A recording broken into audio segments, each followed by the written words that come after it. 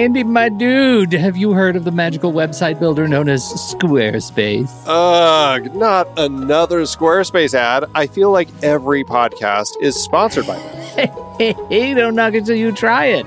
Yes, okay, it is overhyped, but actually it lives up to the hype.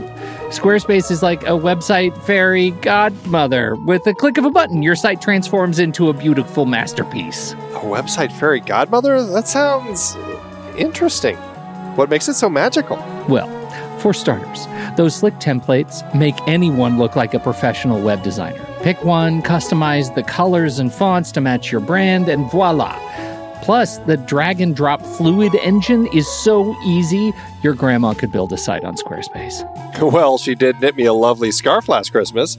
Maybe website design is next. Exactly. And when you're ready to sell your Nana's handmade scarves online, Squarespace has built-in e-commerce. Add a store with one click. Get flexible payment options. Then watch those sales roll in.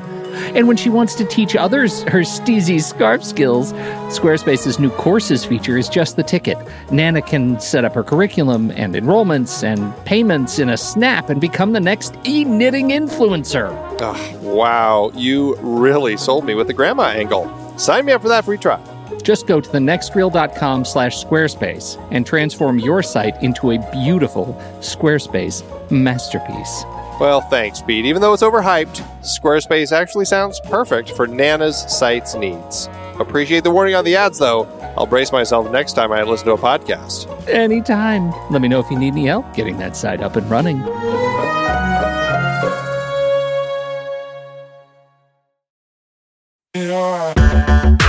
Andy, can you believe we've almost hit 700 episodes of The Next Reel? I know, it's crazy. And with all the other episodes in our family of podcasts, we are well over 1,200 episodes of movie conversation. It's really pretty amazing that we've gotten to have these in-depth movie chats every week for over a decade now. And we couldn't have done it without our loyal community of film fans. Their support over the years has meant so much. For sure. That reminds me, we should give the merch store a shout out. Buying shirts from thenextreel.com/merch is a great way listeners can continue to support the show. Plus, they get to sport our great designs. Absolutely. I think sometimes folks forget we have a variety of shirts, mugs, phone cases, and more available. In fact, a great place to start is with a shirt sporting the Next Reel's logo. We also have that classic Fast Times Spicoli Surf School tee, or the weirdly popular Rusty's European Tour shirt. The one from National Lampoon's European Vacation. Why is that so popular? Search me, but we have sold a ridiculous number of those. I guess there are a lot of Rustys taking trips to Europe? We're always adding new designs based on movies we've covered, like our brand new design for a streetcar named Desire, featuring a streetcar named Desire. So if you want to rep your love of TNR and films, head to thenextreel.com/merch. Every purchase helps us continue to have these weekly in-depth conversations. So visit thenextreel.com/merch today. And as always, thanks for listening and being a part of the Next Reel community. We've got lots more great movie chats coming your way. The film board gathers. The gang of thugs is here to take on a movie mostly in theaters, and this month we're meeting one of our favorites, right where he wants us. It's David Fincher's The Killer. I find music a useful distraction. A focus tool. Keeps the inner voice from wandering.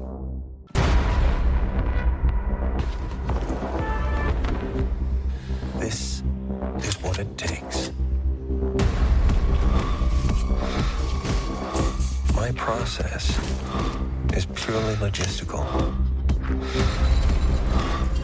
If I'm effective, it's because of one simple fact.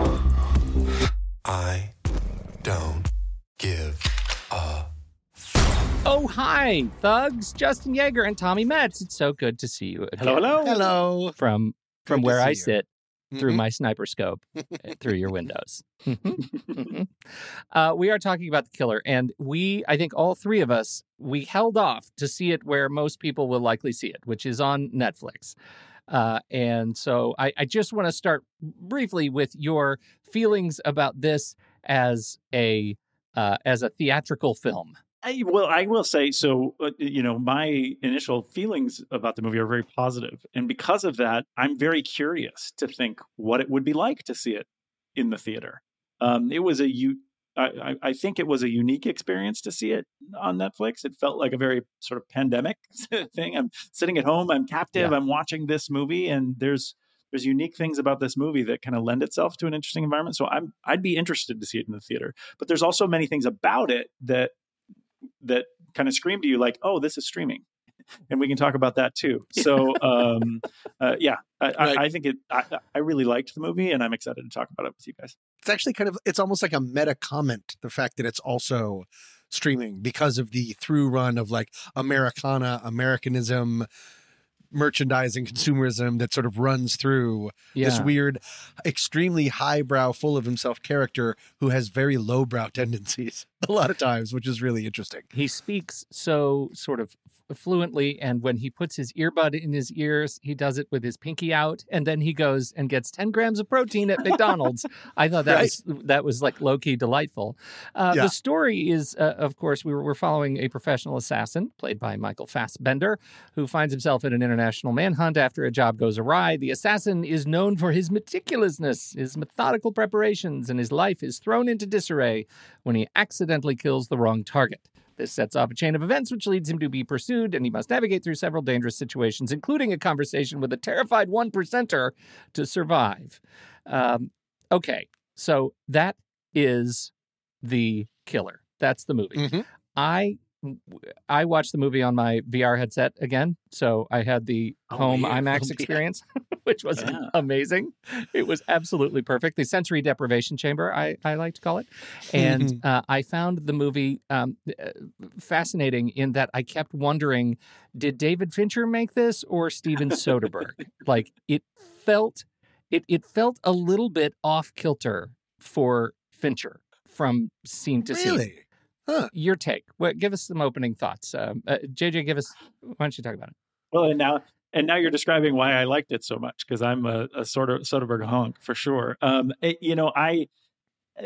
of those things, again, I've used this word on our podcast before, but those things that feel like novelty as you're watching the film, like, oh, wait a second, this isn't part of the film. This isn't part of the story. This is just throwing in. The thing that I would use that I noticed a lot is when the POV changed, the audio changed in terms of the music that he was listening to, right? Yes. Like if we're seeing his POV, we're hearing it as if it's in his headphones. When we're out of it, it's separate.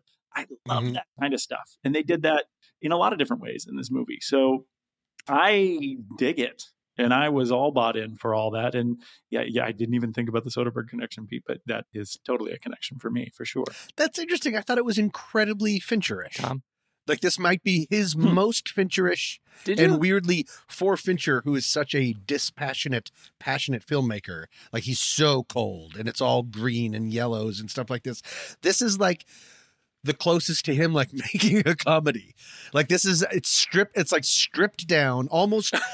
To me, we could talk about the plot. It's maybe stripped down one step too much for me. Like I was really like, oh, this is just David Fincher's John Wick.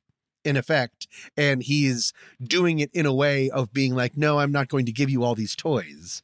And no one has these crazy world. It's going to be slow and methodical. The beginning of the movie tells you about the movie, which is if you can't handle boredom, this isn't for you, because I'm going to do this incredibly realistically and slowly. And I'm not in it for the thrills. I'm in it for the competency of it all. This movie is really competency porn. Which is what I had to realign halfway through when I realized, oh, that woman that we had not met yet being hurt off camera is the John Wick dog moment. That's and it was so not that much emotion for it. And I was like, well, maybe Fincher doesn't care about the emotion. He doesn't need this. And it's just this guy going step by step by step by step. I'm going to just clean up all of this. See, and for me, that's grounded in the character, right? So and I guess maybe I need to sort of caveat all this with the fact that I was completely bought into the experience of everything that you're talking about, in that, we didn't meet her. Yeah, the story is somewhat dispassionate, but that's the character. I mean, that's the POV that we have here. And it's done in a grounded, personal way. I was thinking John Wick the whole way through, Tommy. I was the same way of like, oh, this is, again, whether or not this is real, maybe we should talk about that too. This whole hitman idea in the world. I have no idea, this kind of thing. But this is more grounded in a way like, oh yeah, John Wick is fanciful. And there's mythology in John Wick. This is a journalistic take on what that world would maybe be like.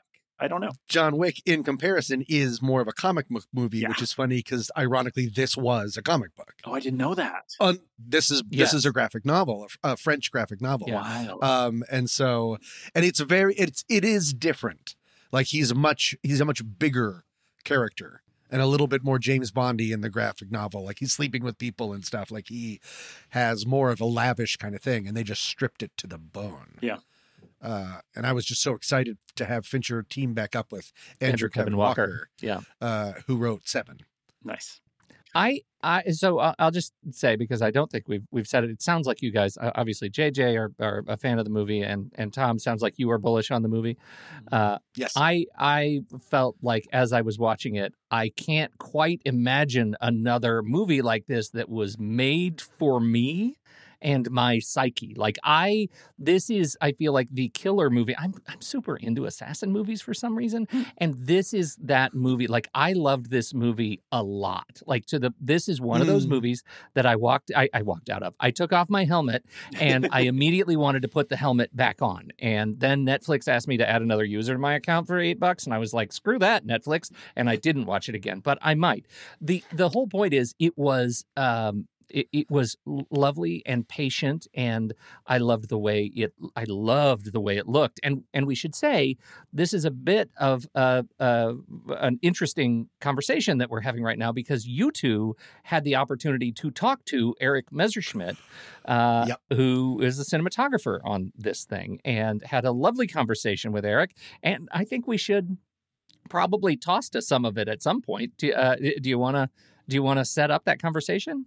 Yes, definitely. And I kind of want to call him back because I have so many more questions now after we've seen the movie. Yeah.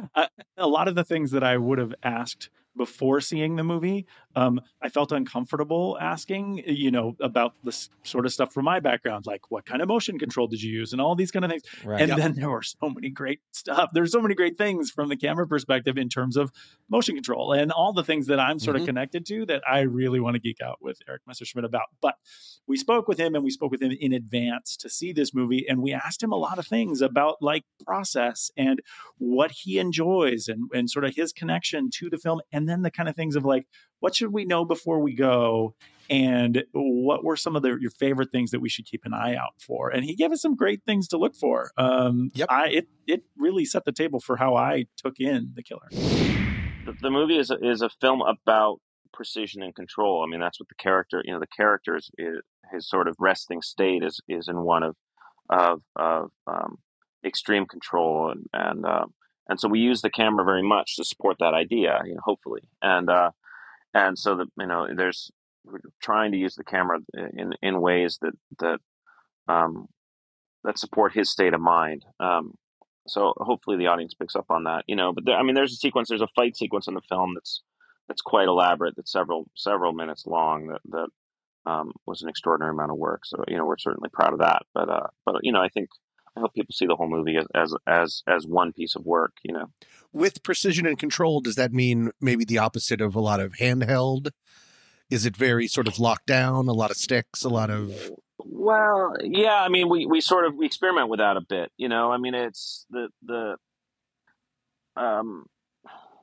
It's so much of cinema today is pointing the camera at actors and actors saying the words, Right. It's I just think I think cinema is more than that. And there are parts in the film anyway where we're trying to be very balletic, with the connection between Fassbender and the operator and the dolly grip, where they're really functioning as one unit. Almost like they're in a tango, so it's, Brian Osmond, the operator, and Dwayne Barr, the dolly grip, and Michael are rehearsing everything together so that they're in complete lockstep. There are other points in the film you'll see, when Michael's character makes mistakes or he's sort of out of his comfort zone, where we get into handheld and the camera breaks free a little bit to show that discord. That's right. The idea anyway.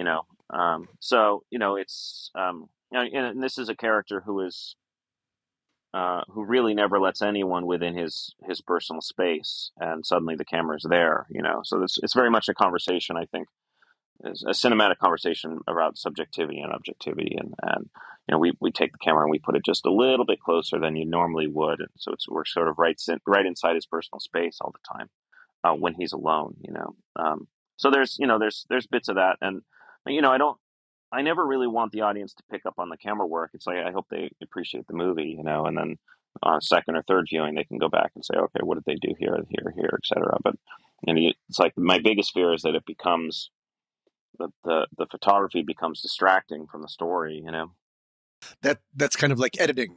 That sometimes if you really notice an editor's work, unless it was supposed to be that way, then they haven't done their job.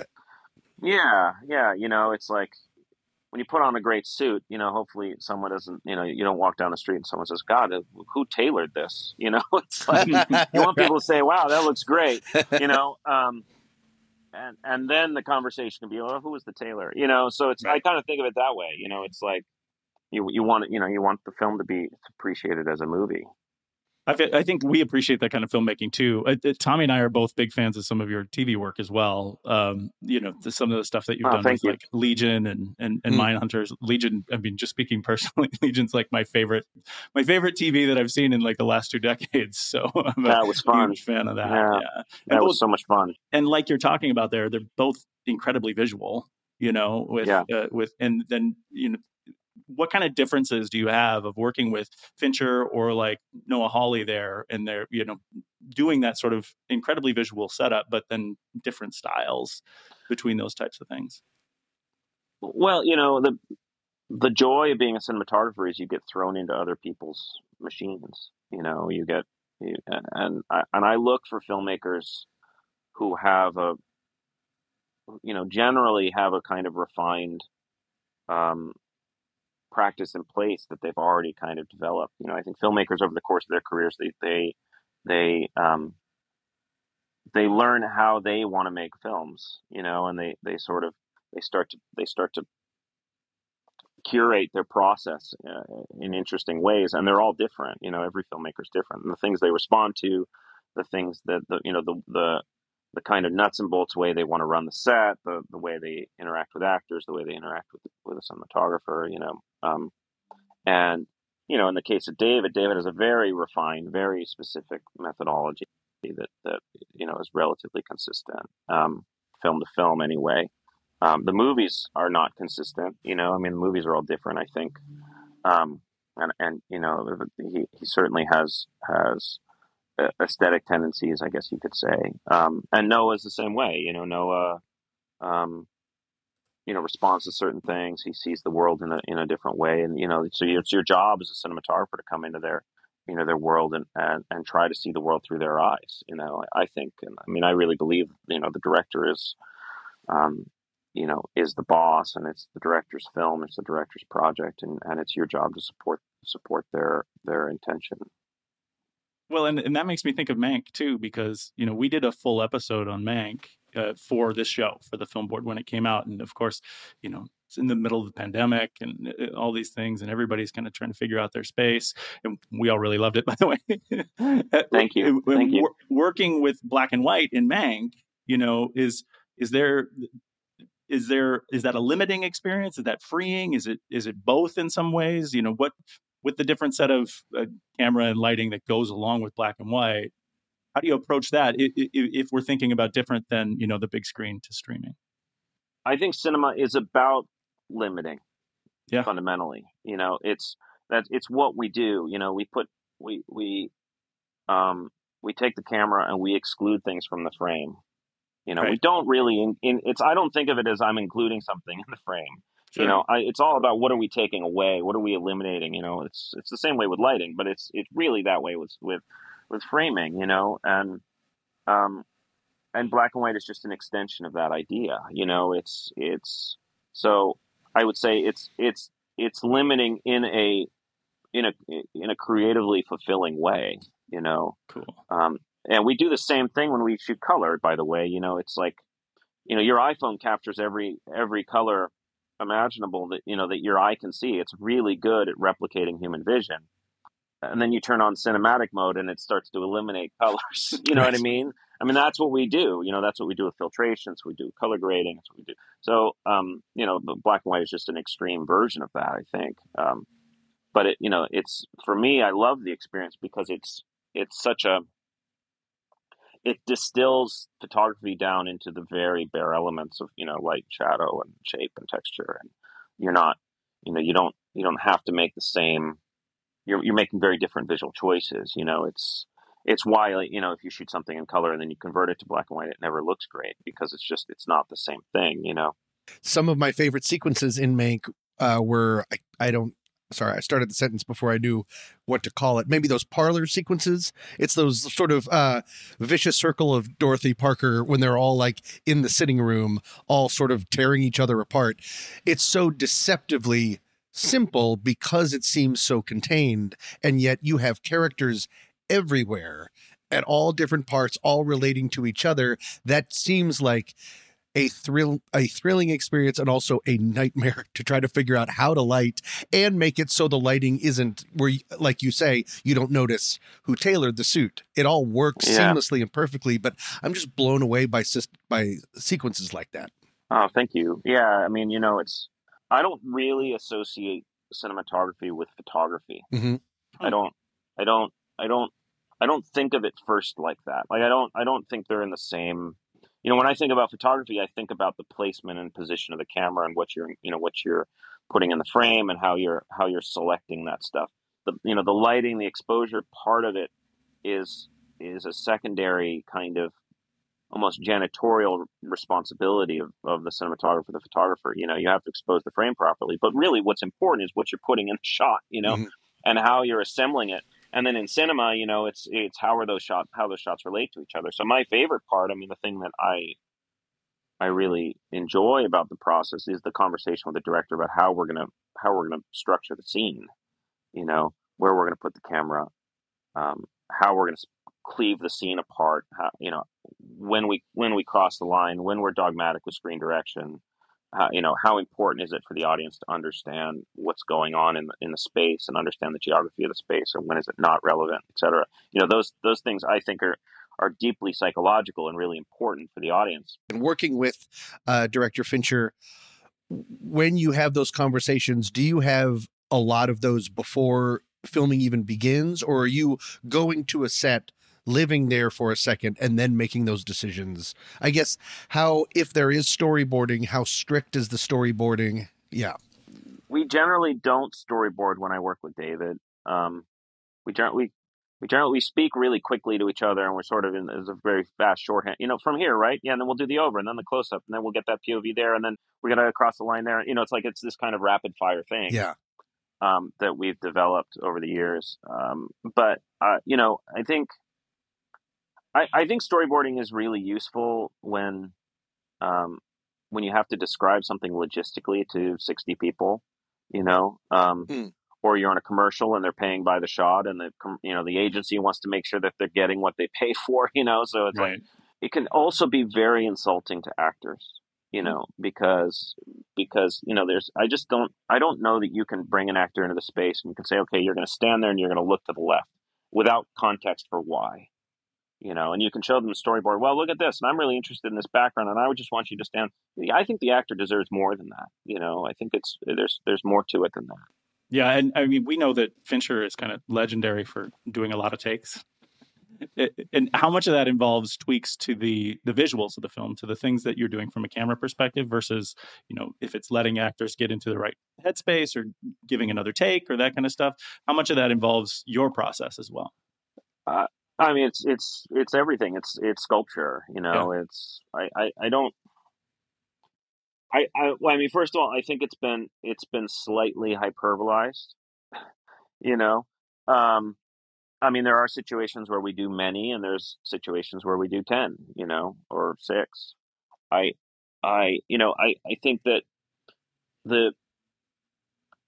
there is a process of discovery when you're shooting. I mean, there's a process of discovery when you're setting up and you're rehearsing, right?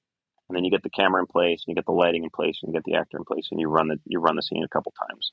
and then you start to see things unfold, and God, that was interesting. When you paused there before, but you didn't do it in the last take. Can we try that again and see, because that might motivate it's an evolution. Yeah, right. Okay, well, okay, but if you pause there, like we should just put a little bit more light there, because I think now we're going to need a close up, and it's like, so I think that's really what we're doing, and it's also refining a dolly move, refining operating, refining composition, maybe changing a lens, things like that. It's like it's a process, and I have a lot of friends who are actors, and I've been to a lot of plays, and very rarely have I been to a play. The opening, like for example, you go to a play the opening night, and you go to the closing night, and you go have a drink afterwards, and you celebrate the play.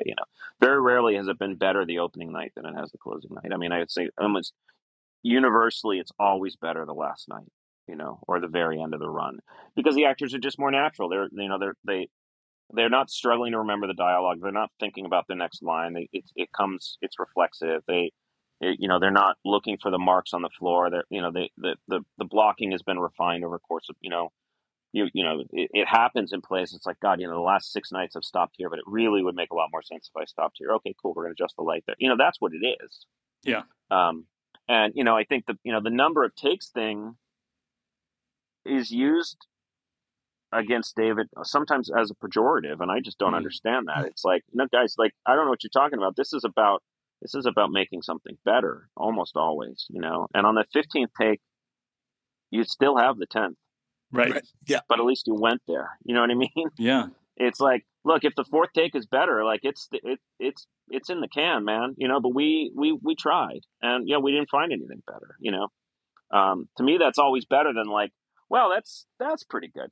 Right. You know what I mean? Yeah. It's like, and you're there. I know maybe it's a little bit more apropos to smaller budget things, but like it's very hard to go back. Like if you're there doing more takes when you're there, because you can never choose footage that you never got. Right. Why would you spend $50,000 building a set, $20,000 lighting it, bring 60 people there and do 2? Right. Like we nailed it. Maybe. Yeah. Like, you sure?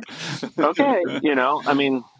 Look, it doesn't mean spontaneity doesn't have a place, and it's not. Sure. Sometimes the second one is the best. Sometimes some actors are like, look, I gotta, someone's crying, or they're really emotional, and they have to get to, and it's like it takes a long time for them to get there, and you can, but films are made most films, I think, are made in, they're editorially assembled in continuity, and so if you have a scene that requires 6 shots, 6 pieces of coverage or whatever, and it's a really emotional scene, that person's going to have to get there 6 times, right. Or maybe, and if they can't, okay, well, that's going to force us to do this in 2 shots. And, it's like all this dynamics affect each other. It's a Venn diagram. It's not, right. There's no one size fits all answer, It makes sense. And sort of bringing it back to The Killer, because that's the big thing that we're talking about here for November. And we know that some of the folks in our community have already seen it, which is really exciting. But is there anything that we should know before we go? And when I say that, kind of thinking about your role with the film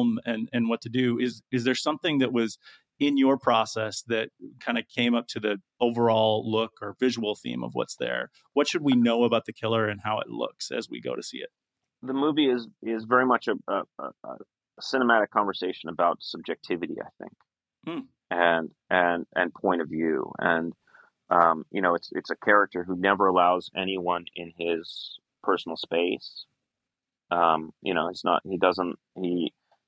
He's always sort of apart, distant from, he's hiding amongst everyone else, but he doesn't interact. Yeah. And I thought that was really interesting to be to put the camera in someone's space where they never allow anybody else, and so we're constantly cutting between his point of view, watching, his target, or watching the world and experiencing the world, not as a participant, but as a silent observer.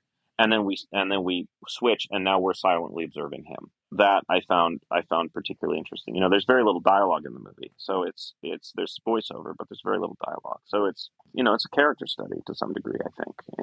Love it. I love the shifting perspective there too of the character, and then the audience embodying the character in a way of what he's doing. It's very instructive and interesting. I think we're super excited to see it. Good. I can't wait to hear what you think. Okay, so now that you've seen the movie and you had this conversation before, what's your take on how the thing looks? Tom, you go first. It is, he talked about how it is so much of a character study of control, of discipline. And that's one of the reasons that I said it's sort of Fincher at his most Fincherish. It's like this character, the way that they've done it, was created for Fincher. Because when his camera goes nuts, it goes nuts. Like the running in Seven, when during the shootout in the apartment, everything else is locked down. Yeah. Everything else is movement. This is very, he called the camera work with Fassbender's character balletic. Like they're almost dancing together. Even little things like the opening yoga part, which I think might still be going on. Like it's so patient. You use the word patient. It's incredibly, I mean, what a weird way to open a movie, and it's still gripping because of how it looks. And part of that is it's so motion controlled and perfect to just him. It's kind of like how your camera, Pete, was just following you around on the live stream.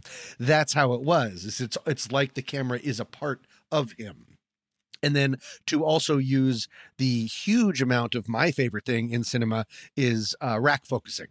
So something in the foreground being in focus, background, and then switching. That's all about subjectivity. That's all about viewpoints. Yes. That's all, and so that's one of the biggest things in this movie. And so I was thrilled by it. It was that whole, rack focusing bit. It was a throwback to like Benjamin Button and Panic Room to me. Like it was so much of using a lockdown frame and guiding your focus guiding your attention with focus, I think is really masterful. JJ, you want to say something? Which is neat without showing off like he did so much in Panic Room. Yeah.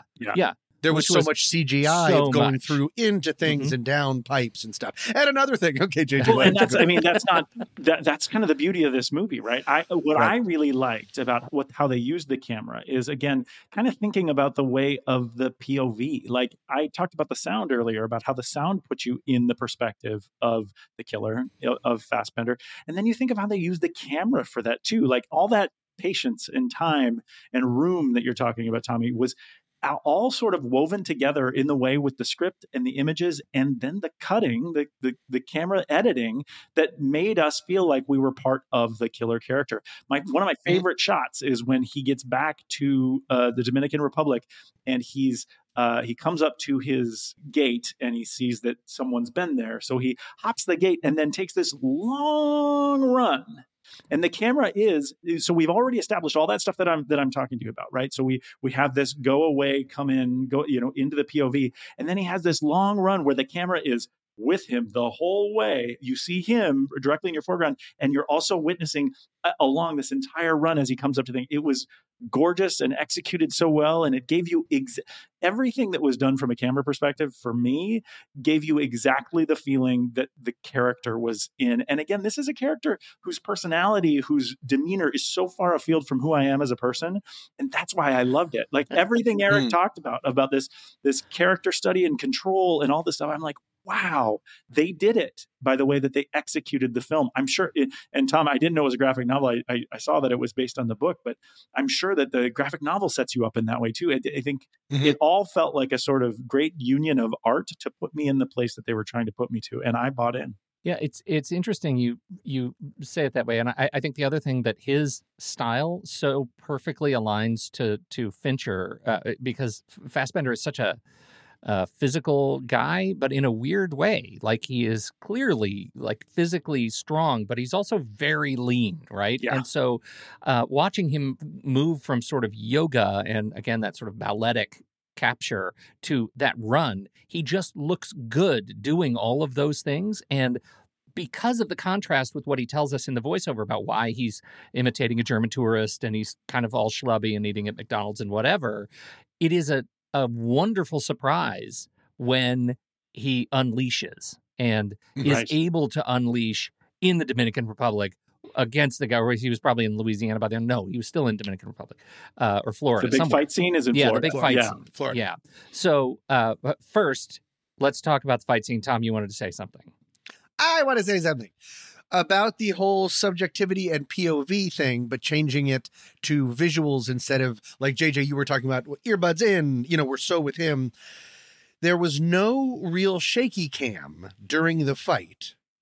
But what there was it would shake when the impacts would happen. Oh, I didn't notice that. As if you were feeling his body. If you were looking out of his eyes, the room would shake when you're slammed into something. I love it. It was very much like using sound of, let's see, hold on. Darren Aronofsky in Requiem for a Dream, when Marlon Wayans is screaming, "Help me!" and the camera goes, blah, blah, blah, blah, blah. And it's same with David Fincher in Seven, when what's his name is bringing the big speech, we were the all singing, all dancing monkeys of the world.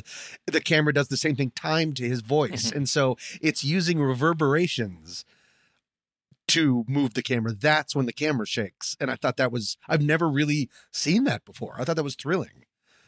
I don't exactly know how exactly you do that. That's really neat. God, I didn't even notice it. I didn't notice it either, but was in that fight scene, there's that, and there's this sort of, this really sort of stark graphic capturing of what's happening there. Was there, and Tommy, you might be better at picking this up than I am, but was there anything sped up in there? It felt so fast and so brutal with what they were doing.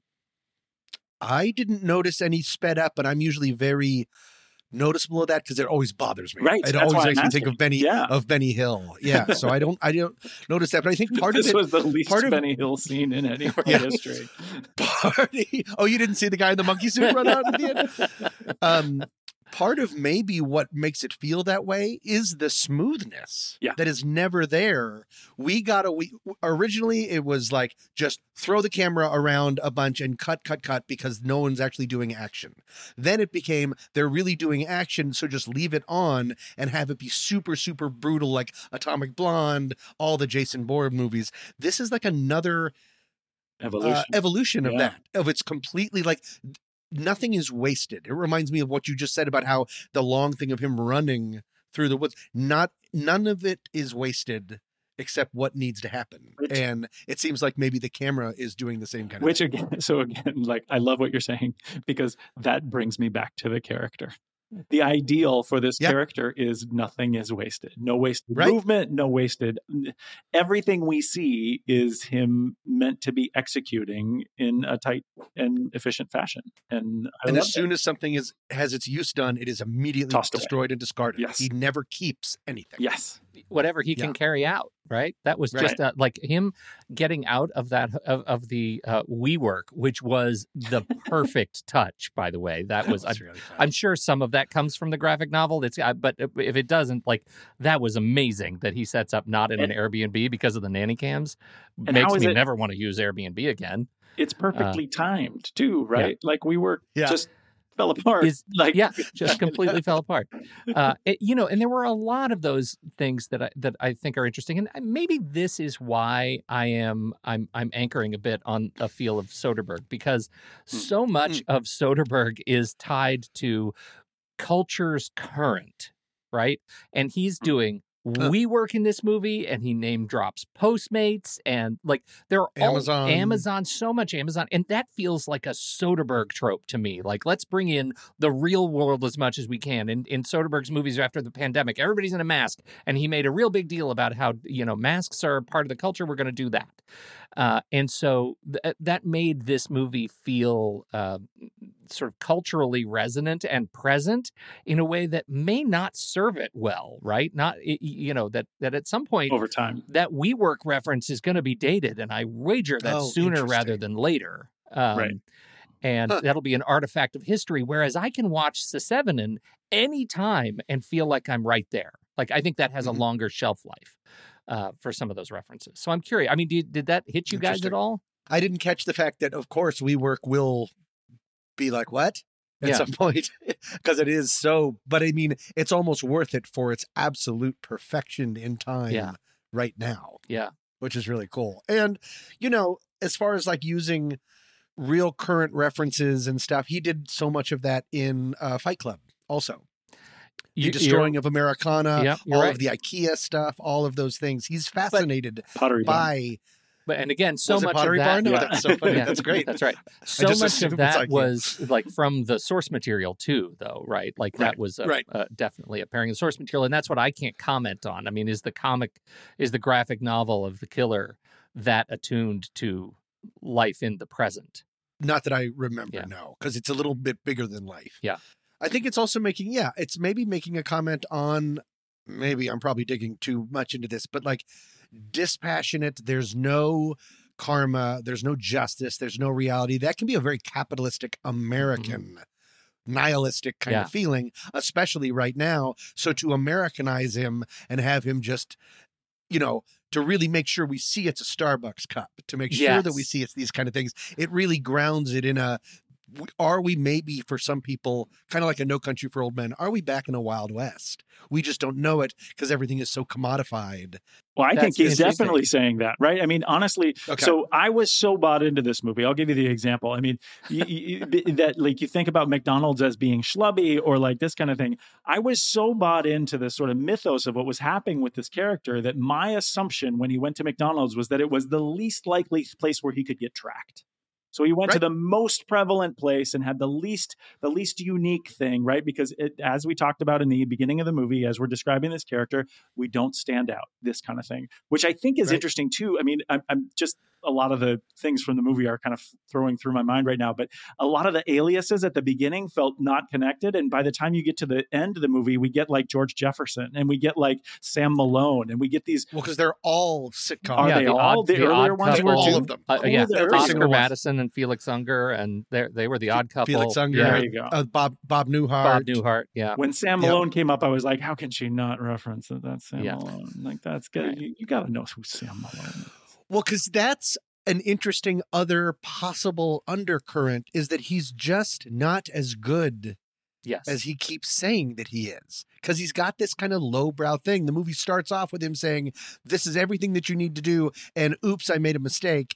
And the times when he is taken by surprise, his own inner monologue saying pretentious things, that's why he's caught off guard, is because he's busy doing those things. And he's constantly failing his inner monologue, his mantra. He's constantly saying a line from the mantra and then not doing it, right? So I get that. But then if you're objective about what happened, is that before this error, he is batting 1,000, right? He says that. And then as he cleans up his mess, he literally cleans up anyone who knows that he's a person and then eliminates in a very pragmatic and resourceful way any chance of anything happening in the future. So while, yes, he may not be as good as he thinks he is, he's also very, very good. Right.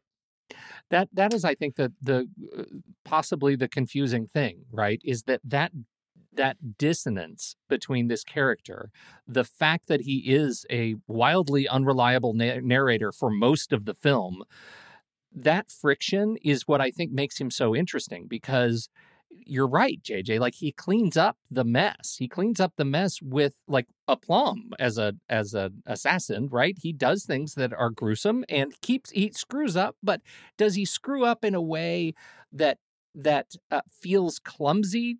Or is it just, the natural things go wrong in jobs sometimes? And I'm trying to work out if this is a statement that he's making about the caliber of the protagonist or the workaday nature of this job, like any other completely hyper-genericized job. I love that. I want to go with that. I think that's excellent. And I hadn't thought of that before you brought it up. So I'm going to choose your second option. There are sometimes easier ways to do what he's doing. The film starts with saying, he says, you got to have boredom. You got to be ready for boredom. But then laments, when was the last time I had something interesting? When was the last time I had a nice drowning? Something up close. He did say that. And then he continually, I feel like there is an element of overcomplicating certain things. When you have a gun and there's a person and an alley, do you need to go through all of this stuff that leads to the bear joke? The whole bear joke could be about, you're not really in it for the kill. You're in it for the hunt. You've grown bored by your McDonald's killing job. And so when you make a mistake, whether you made it subconsciously on purpose or not, just to have something to do, unclear. But that's something interesting, is he wants to dig in. He wants to make it a little bit harder. Well, and I want to point directly to something that Brian is saying here in the chat, because he said, which isn't to, with everything that you guys are talking about, which isn't to say don't meticulously plan, right? And that's a filmmaking analogy. But it reminds me of something that Eric specifically said in our talk with him, where he says, if it's easy, it's like, oh God, what are we doing wrong? Yeah. Like making the movie. Exactly. If making the movie is easy. Making the movie needs to have some friction, some dissonance, like you're saying, Pete, about, yes, it's a day job. We do this. We make movies. This guy kills people and he has a process, and we all go through the amazing thing of having a storage unit in 7 different states that are loaded with guns and different aliases and money and everything and license plates. And also I get McDonald's and accidentally shoot a sex worker. And I don't want to let that go, because that's a really good point, JJ. I mean, look at what he said when he's in that storage closet. Like, again, to the point of him being bored and testing the boundaries of what he can get away with as a result, perhaps, of the boredom of having all of these storage closets full of incriminating crap. And he's just waiting for the payments to run out so somebody will find them.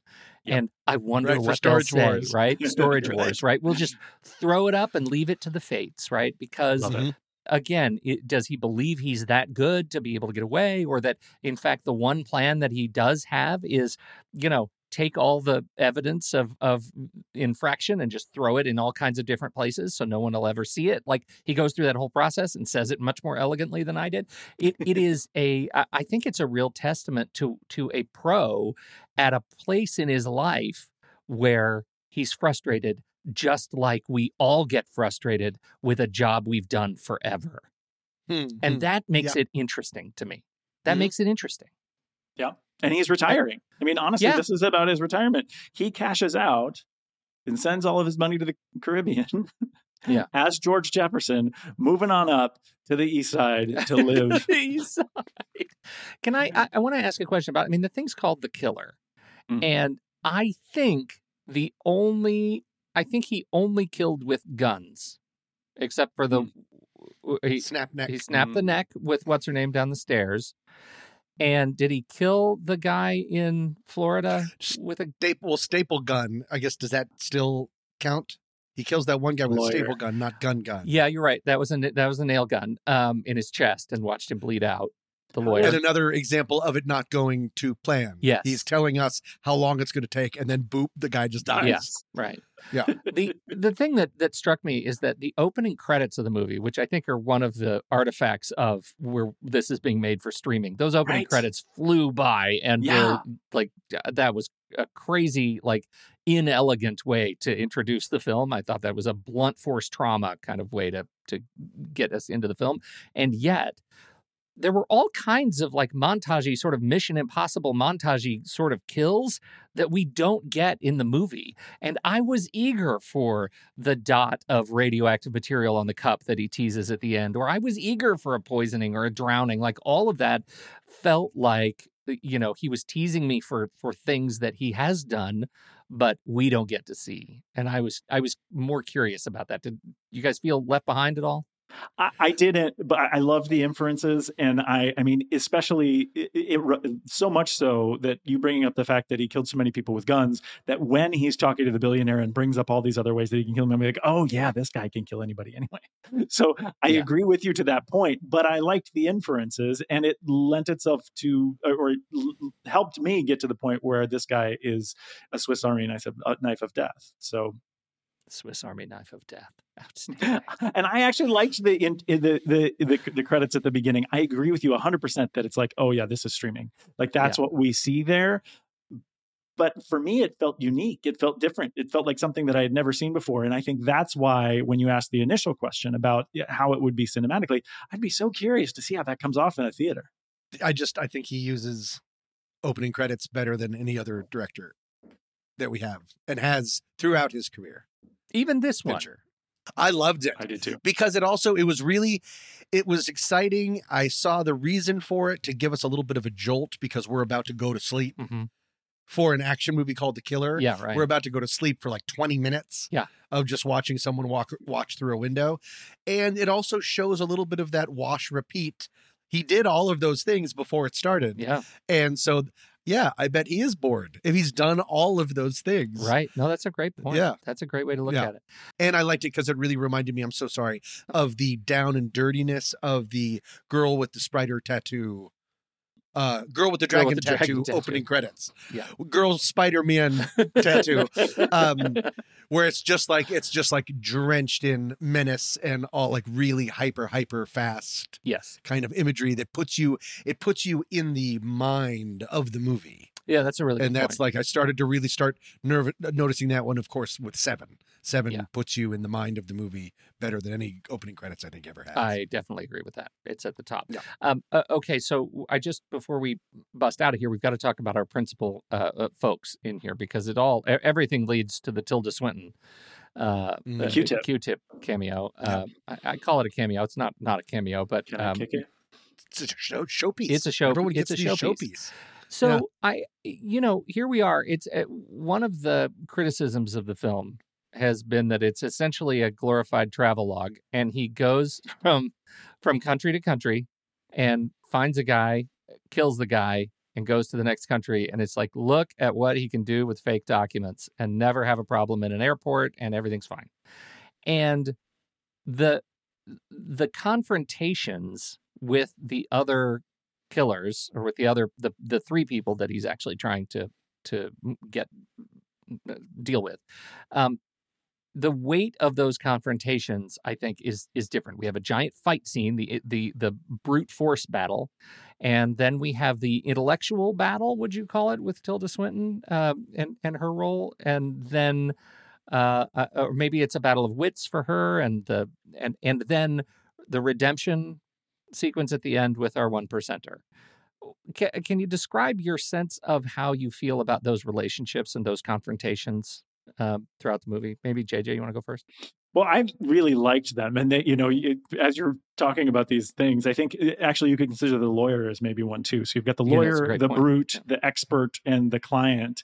But as you're describing them, it makes me think of The Princess Bride and think about, the Dread Pirate Roberts going through Fezzik and Inigo and then finally getting to the Battle of Wits. The six-fingered man. Yeah, right. Exactly. So I don't know, but I liked it, and it did feel somewhat episodic, and I understand the travelogue criticism, but I didn't care because again I was bought in. So then I get to these set pieces or these particular moments, and I felt like each of them really did a good job of setting the stage at how they were different and how they were important to the arc of the character. And again, he didn't really change much. He was just on this vengeance trail, but I love me a revenge movie, and I loved the way they went.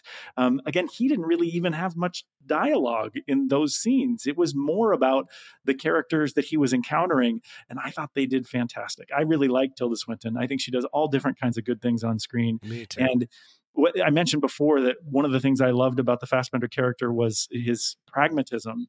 And you think about how he killed, when he killed, and when he didn't kill, why he chose not to kill, all seemed very rooted in logic and the best case scenario for this character. And I loved that. And I loved how it was different in every one of those interactions.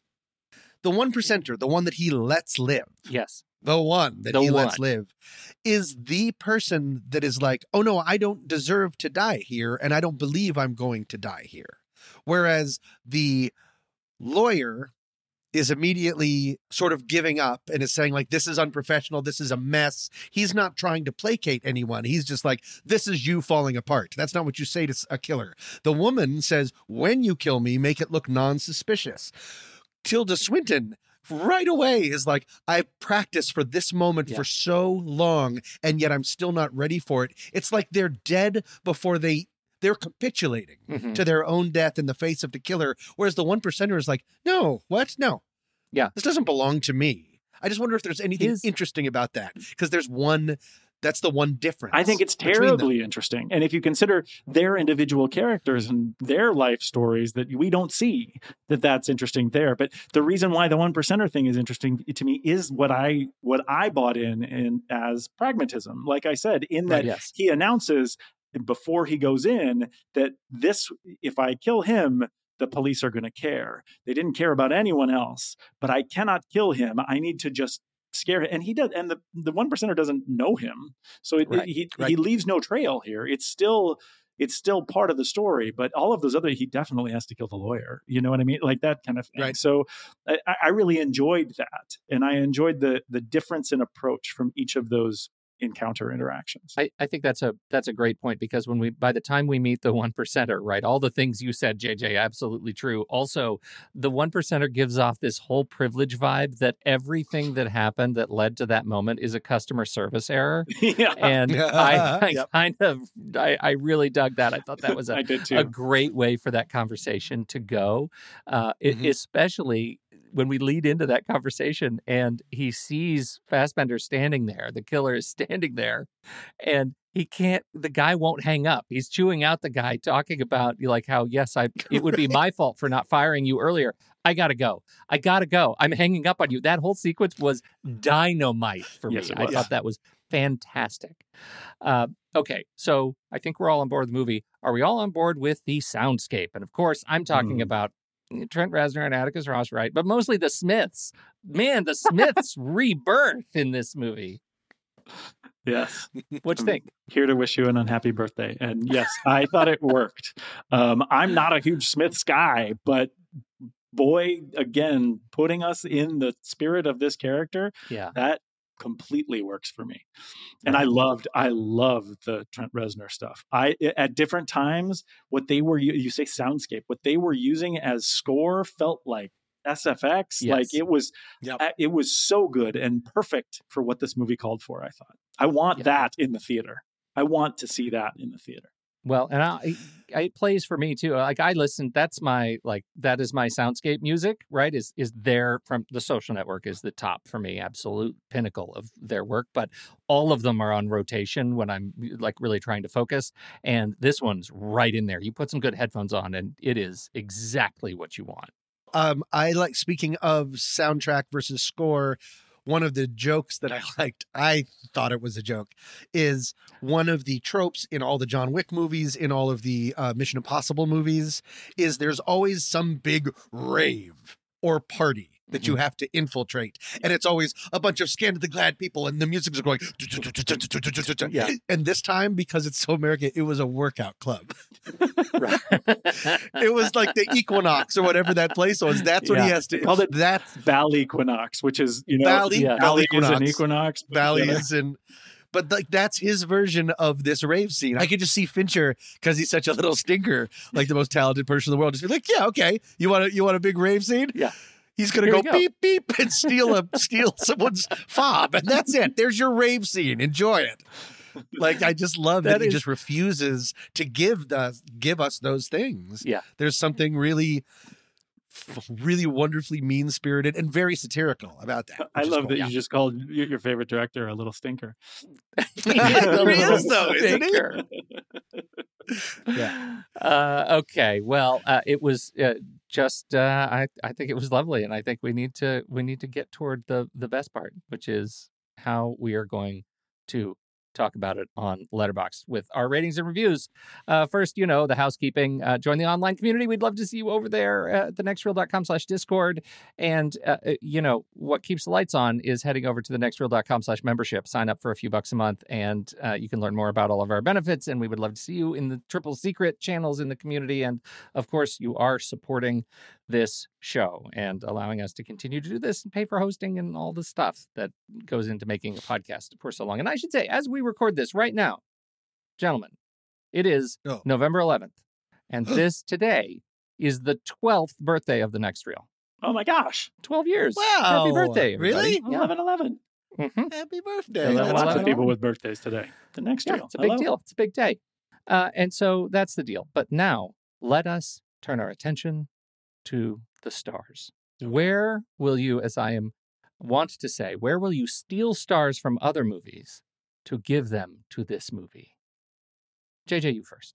I love that you went with me first, and I'm literally, as you watch the screen, I'm changing my rating as we talk because of what you just said, which is stealing stars from other movies. I am going to do that because Brian Blake talked about in the chat that Tarantino, and you think about Kill Bill and the sort of revenge train that's there, and the movie that I just stole a half star here from is a Bullet Train, right? I mean, I was terribly disappointed by that film because it was filled with a bunch of stuff that I felt like I had already seen and a bunch of the kind of novelty that didn't feel new. And what I loved about The Killer is that this felt new, different, stripped down, grounded, but that same revenge story that I like in a way that I hadn't seen before. So I just stole a half star from Bullet Train to give it a 4.5 out of 5. Because I liked it that much. It was a 4 before. I made it 4.5 now, and definitely a like for me. Okay. All right. Yes. Thomas. I'm going to steal a star from, do you guys remember The Finest Hours? Just kidding. Oh my God. Dumb movie. I'm stealing no stars because there were no stars for that movie for me. Hey, you turned on your lights just like she did. I'm giving it a 4, and with the knowledge that there's a very good chance that it will go up. Every Fincher movie, for the most part, has gone up. Same with Paul Thomas Anderson. Mm-hmm. Like I start somewhere and then it just goes up, and I find myself wanting to watch this. I call it competency porn. It will be a cool thing to sort of put on every once in a while. For sure. Just sort of revisit. So I will give 4 to 4.5, but we'll keep it at 4 right now. Thank you, the end. Okay, so this movie, I can see the movie that is like that I've probably seen more than any other film. Any other film is it's Ronin. Oh, I own that film. Yeah. I watched that movie, and for many years watched that movie just on repeat, just kind of looping, because every time I look at it, there's something else. I just look at it and I think, I like what's going on right there. Let me watch for a few minutes, right? It's just on in the background. I can see this movie becoming in the class of Ronin for me. I really enjoyed my time with this movie, and there is so much going on in the movie that is so subtle, and that I just feel like I could do that. I could look at it at any moment and be somehow inspired to keep working, or, write more or do something. Like, I just really, really enjoyed it. And I should say, as an aside, this movie has a lot of voiceover, and I usually hate voiceover so much. I didn't hate this at all. I really enjoyed it. So going a different strategy than you guys, which is I'm not going to rate it what I think and then with the eye to go up. I think I'm just going to give it 5 stars and a heart right now, because I am an optimist. I am an optimist. And so that is where I am. 5 stars and a heart. And I probably took all the stars from Bullet Train. That's why you get, this is why you give certain movies you don't like 5 stars, because where will you take them later? Right. Like, I give The Finest Hours 5 stars because you got to bank them. I love the comparison to Ronin because apart from the much heralded car chases in that movie, which is what everyone remembers, there's also an enormous amount of patience. Yes, and competency in that movie. There's constantly hiding of guns that they might need later that they don't need later. Like, it's very like, this is what you have to do to be ready. Setting of table for a feast that never happens. Yes. It's very interesting. Hey, this is all great, guys, but very seriously, ain't nobody giving The Finest Hours 5 stars. no amount of Ben Foster can save them. Giving Finest Hours 5 stars is equivalent to Robert De Niro hiding guns in Ronin. That's what you do. Exactly. And you got to get an Audi because it's got a little shove to it. Oh yeah, we could go all day. All right. This has been really so much fun, you guys. What a fantastic film, and I'm so glad we were able to talk about it. I really appreciate you guys for doing this. So on behalf of, Tommy Metz, the handsomest podcaster in podcasting, and Justin JJ Yeager, I'm Pete Wright, and we will see you next month when we are going to be talking about JJ. Silent Night. John Woo. Yes. With apparently Joel Kinnaman with nothing to say. I can't wait for that movie. Thanks, everybody. This has been the Film Board meeting adjourned.